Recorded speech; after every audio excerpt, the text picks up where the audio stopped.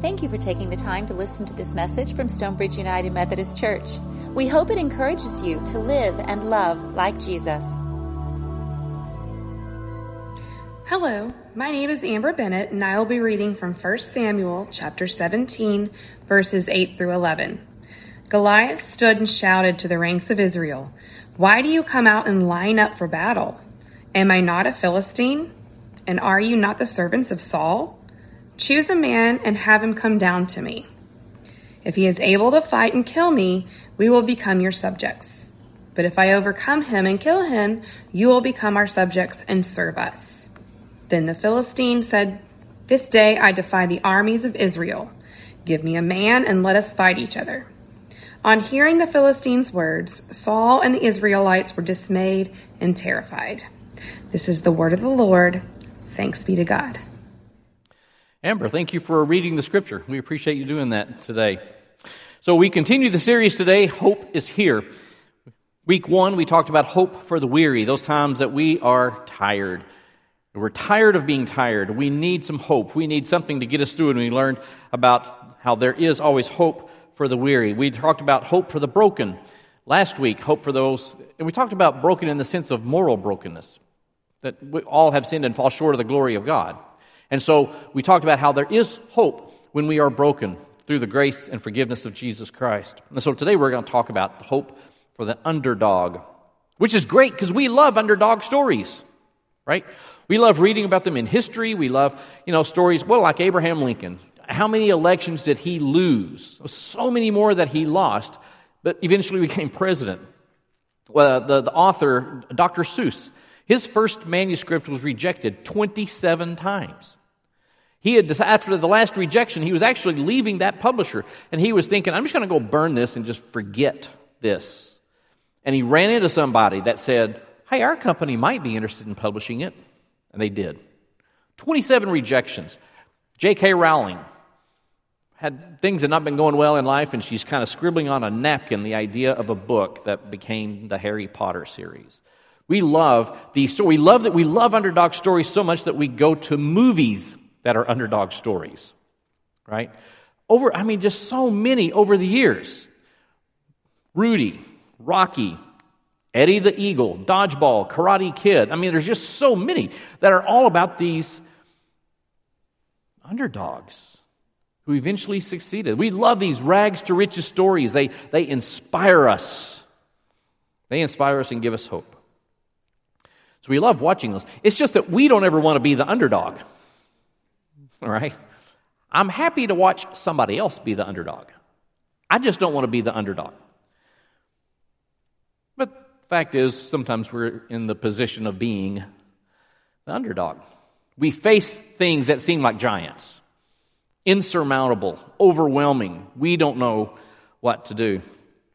Sometimes those are tangible kinds of things. Sometimes it's a work situation you're trying to figure out, but it just seems overwhelming. Or sometimes it's financial.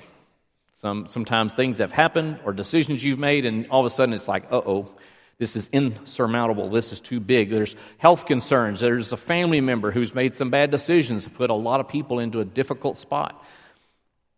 Sometimes it's intangibles too that seem like giants. Sometimes things like fear, insecurity, sense of hopelessness, sadness, loneliness. Those can certainly feel like giants as well. But for all the times that we might be an underdog, it also presents opportunities. Through this series, we've been connecting our need for hope with some of the I am statements of Jesus that all appear in the Gospel of John. The first week we talked about how Jesus said, I am the bread of life, that Jesus provides what will sustain us when we're weary. I am the light of the world, we learned last week, the light of grace that forgives us and gives us new life when we're broken morally. And so today we're going to look in the Gospel of John in the 11th chapter. Now in the 11th chapter, it's the story of the raising of Lazarus from the dead. You remember Lazarus. His sisters are Mary and Martha. And we remember Mary and Martha, especially from the Gospel of Luke. When Jesus and his entourage were traveling through and they stopped and they were at the house, and Martha is scurrying around getting things done, and Mary's just sitting there listening to Jesus. Martha gets mad. "Jesus, don't you care? My sister's not helping me. Tell her to do something." And he says, "Well, Mary's doing the right thing here." We remember that story. Well, that's Mary and Martha. And they have a brother, Lazarus. Lazarus had gotten ill, don't know what it was, but he dies. And so Jesus has gone to be with them. Jesus has gone to be with them in this time. And it's very emotional, of course. Mary and Martha are distraught. There are mourners there with the family. Jesus himself wept, it says in verse 35. Highly emotional, difficult time. So interesting thing about this is that the Gospel of John, the very middle of the Gospel of John, is the 11th chapter, or more precisely, the story of the raising of Lazarus from the dead. The very middle of the story of raising Lazarus from the dead is verse 27. In verse 27, Martha now gets the opportunity to be the hero of the story. And she says in verse 27, "Yes, Lord, I believe you are the Messiah, the Son of God, who is to come into the world." That is the very center of the story. It's the very center of the Gospel of John. It is the central statement of what the Gospel of John is all about. Jesus is the Messiah, the Son of God, come into the world. Now, she says this to Jesus, not just out of thin air. She says it in response to something he has said to her. And it's one of those "I am" statements. In verse just before that, Jesus had said to her, "I am the resurrection and the life.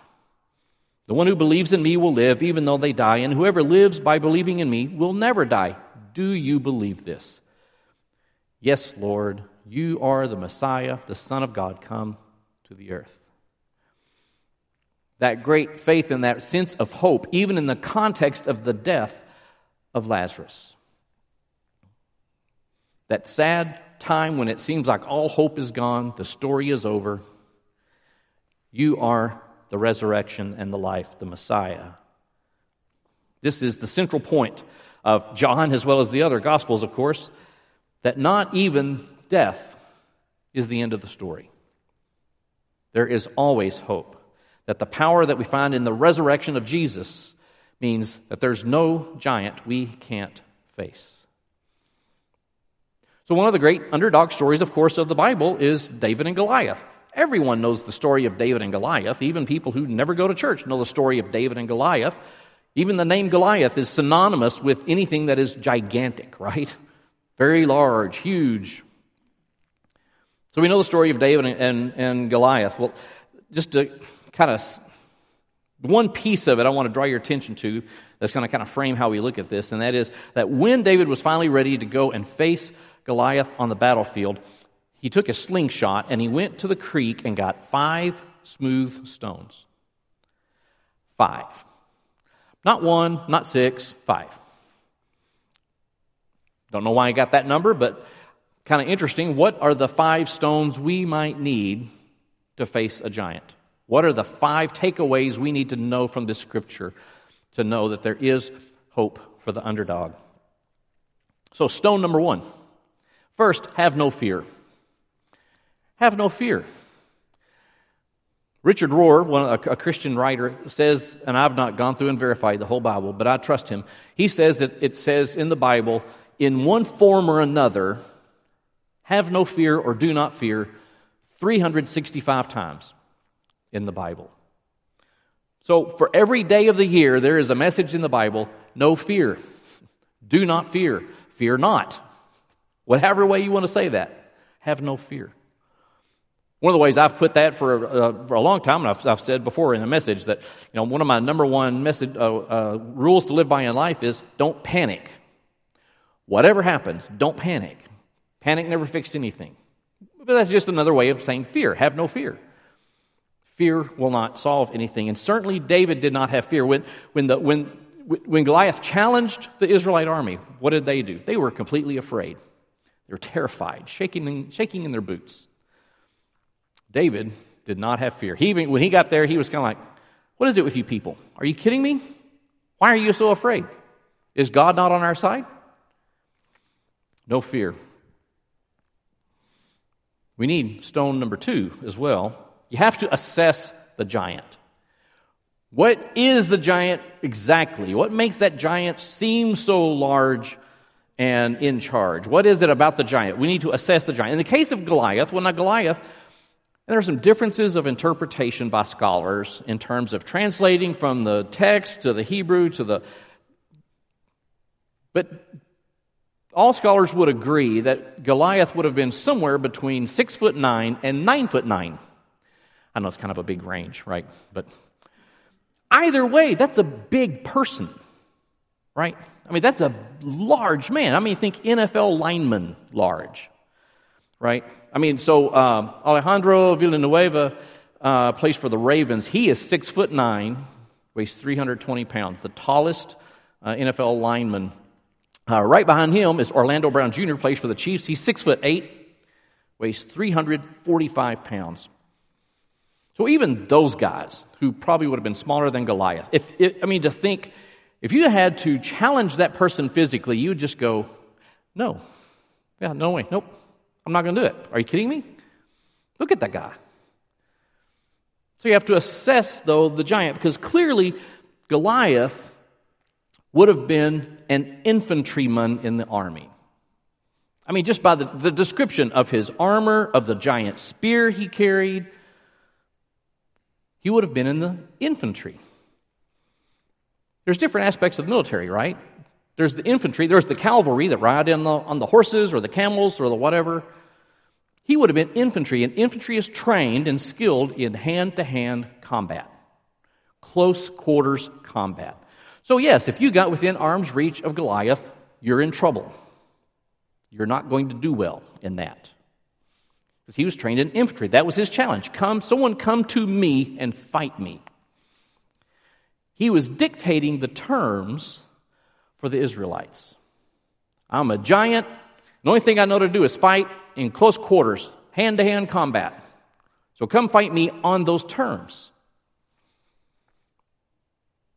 Now, he would have been slow. I know NFL linemen are pretty quick. I'm not, I understand that. But he would have been pretty slow. Even his armor weighed 125 pounds. The spear weighed about 25 pounds. He was loaded down with stuff. He would not have moved quickly. He could not have done that well, right?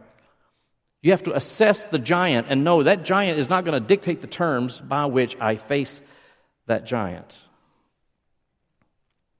So you have to assess the giant. Now you have to assess yourself too. What do I have going on to face that giant?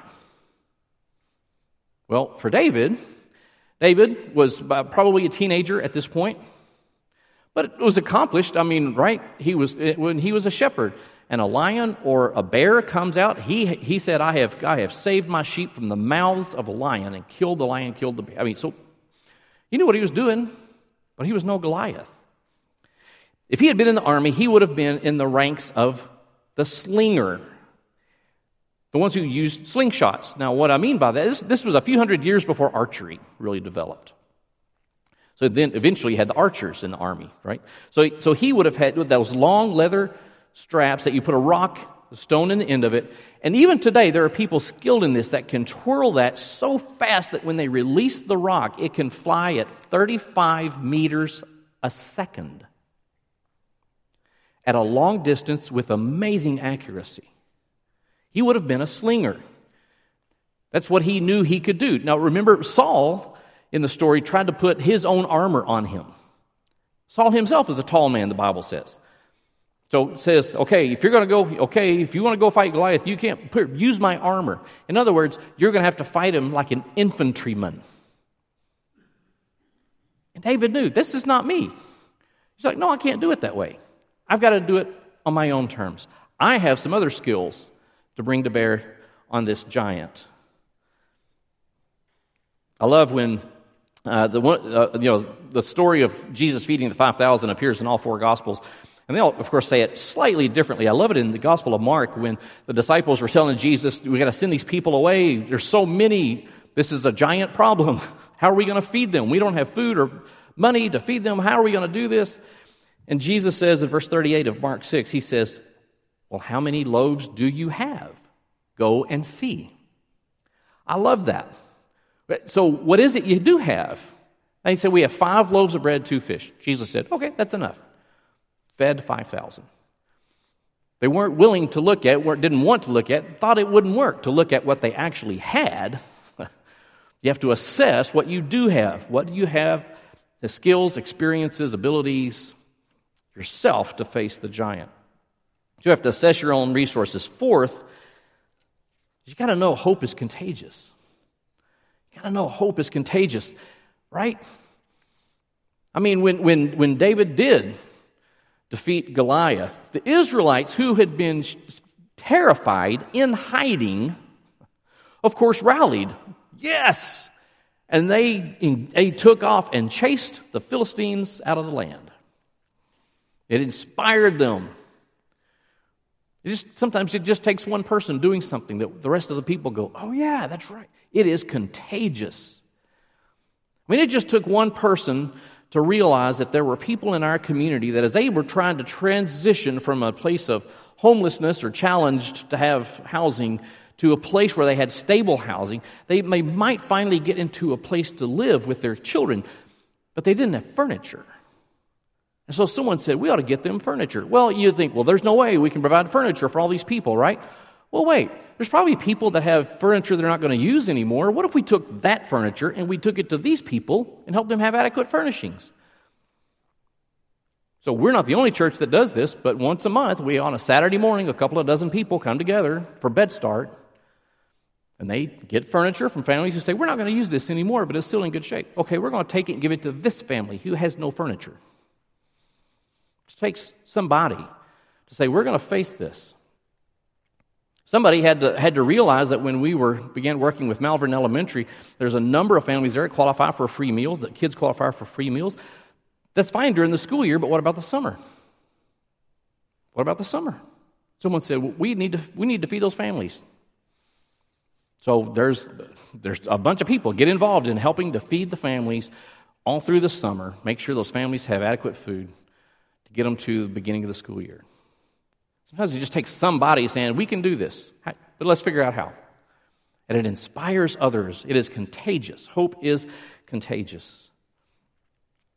The fifth stone is really the most important one.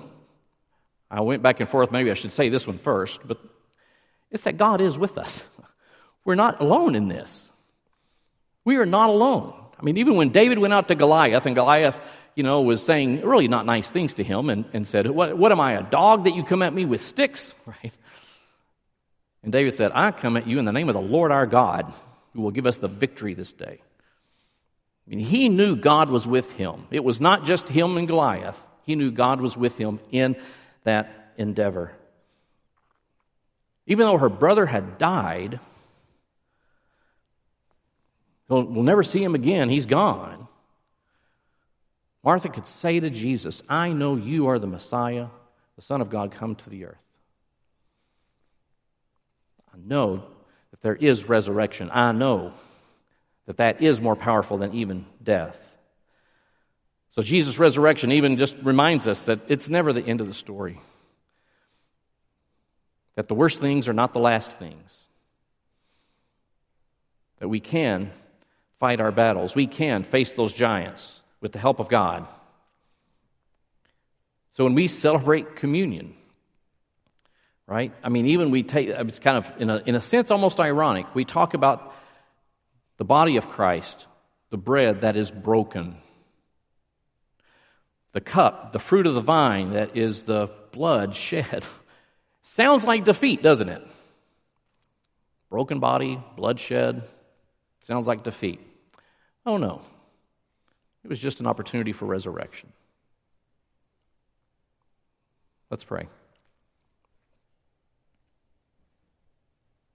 God, we thank you for the opportunities that we have to learn through and grow through our challenges. The opportunities that we have to understand resurrection and power and hope, even when we face what seem like insurmountable obstacles. We thank you that you are always with us.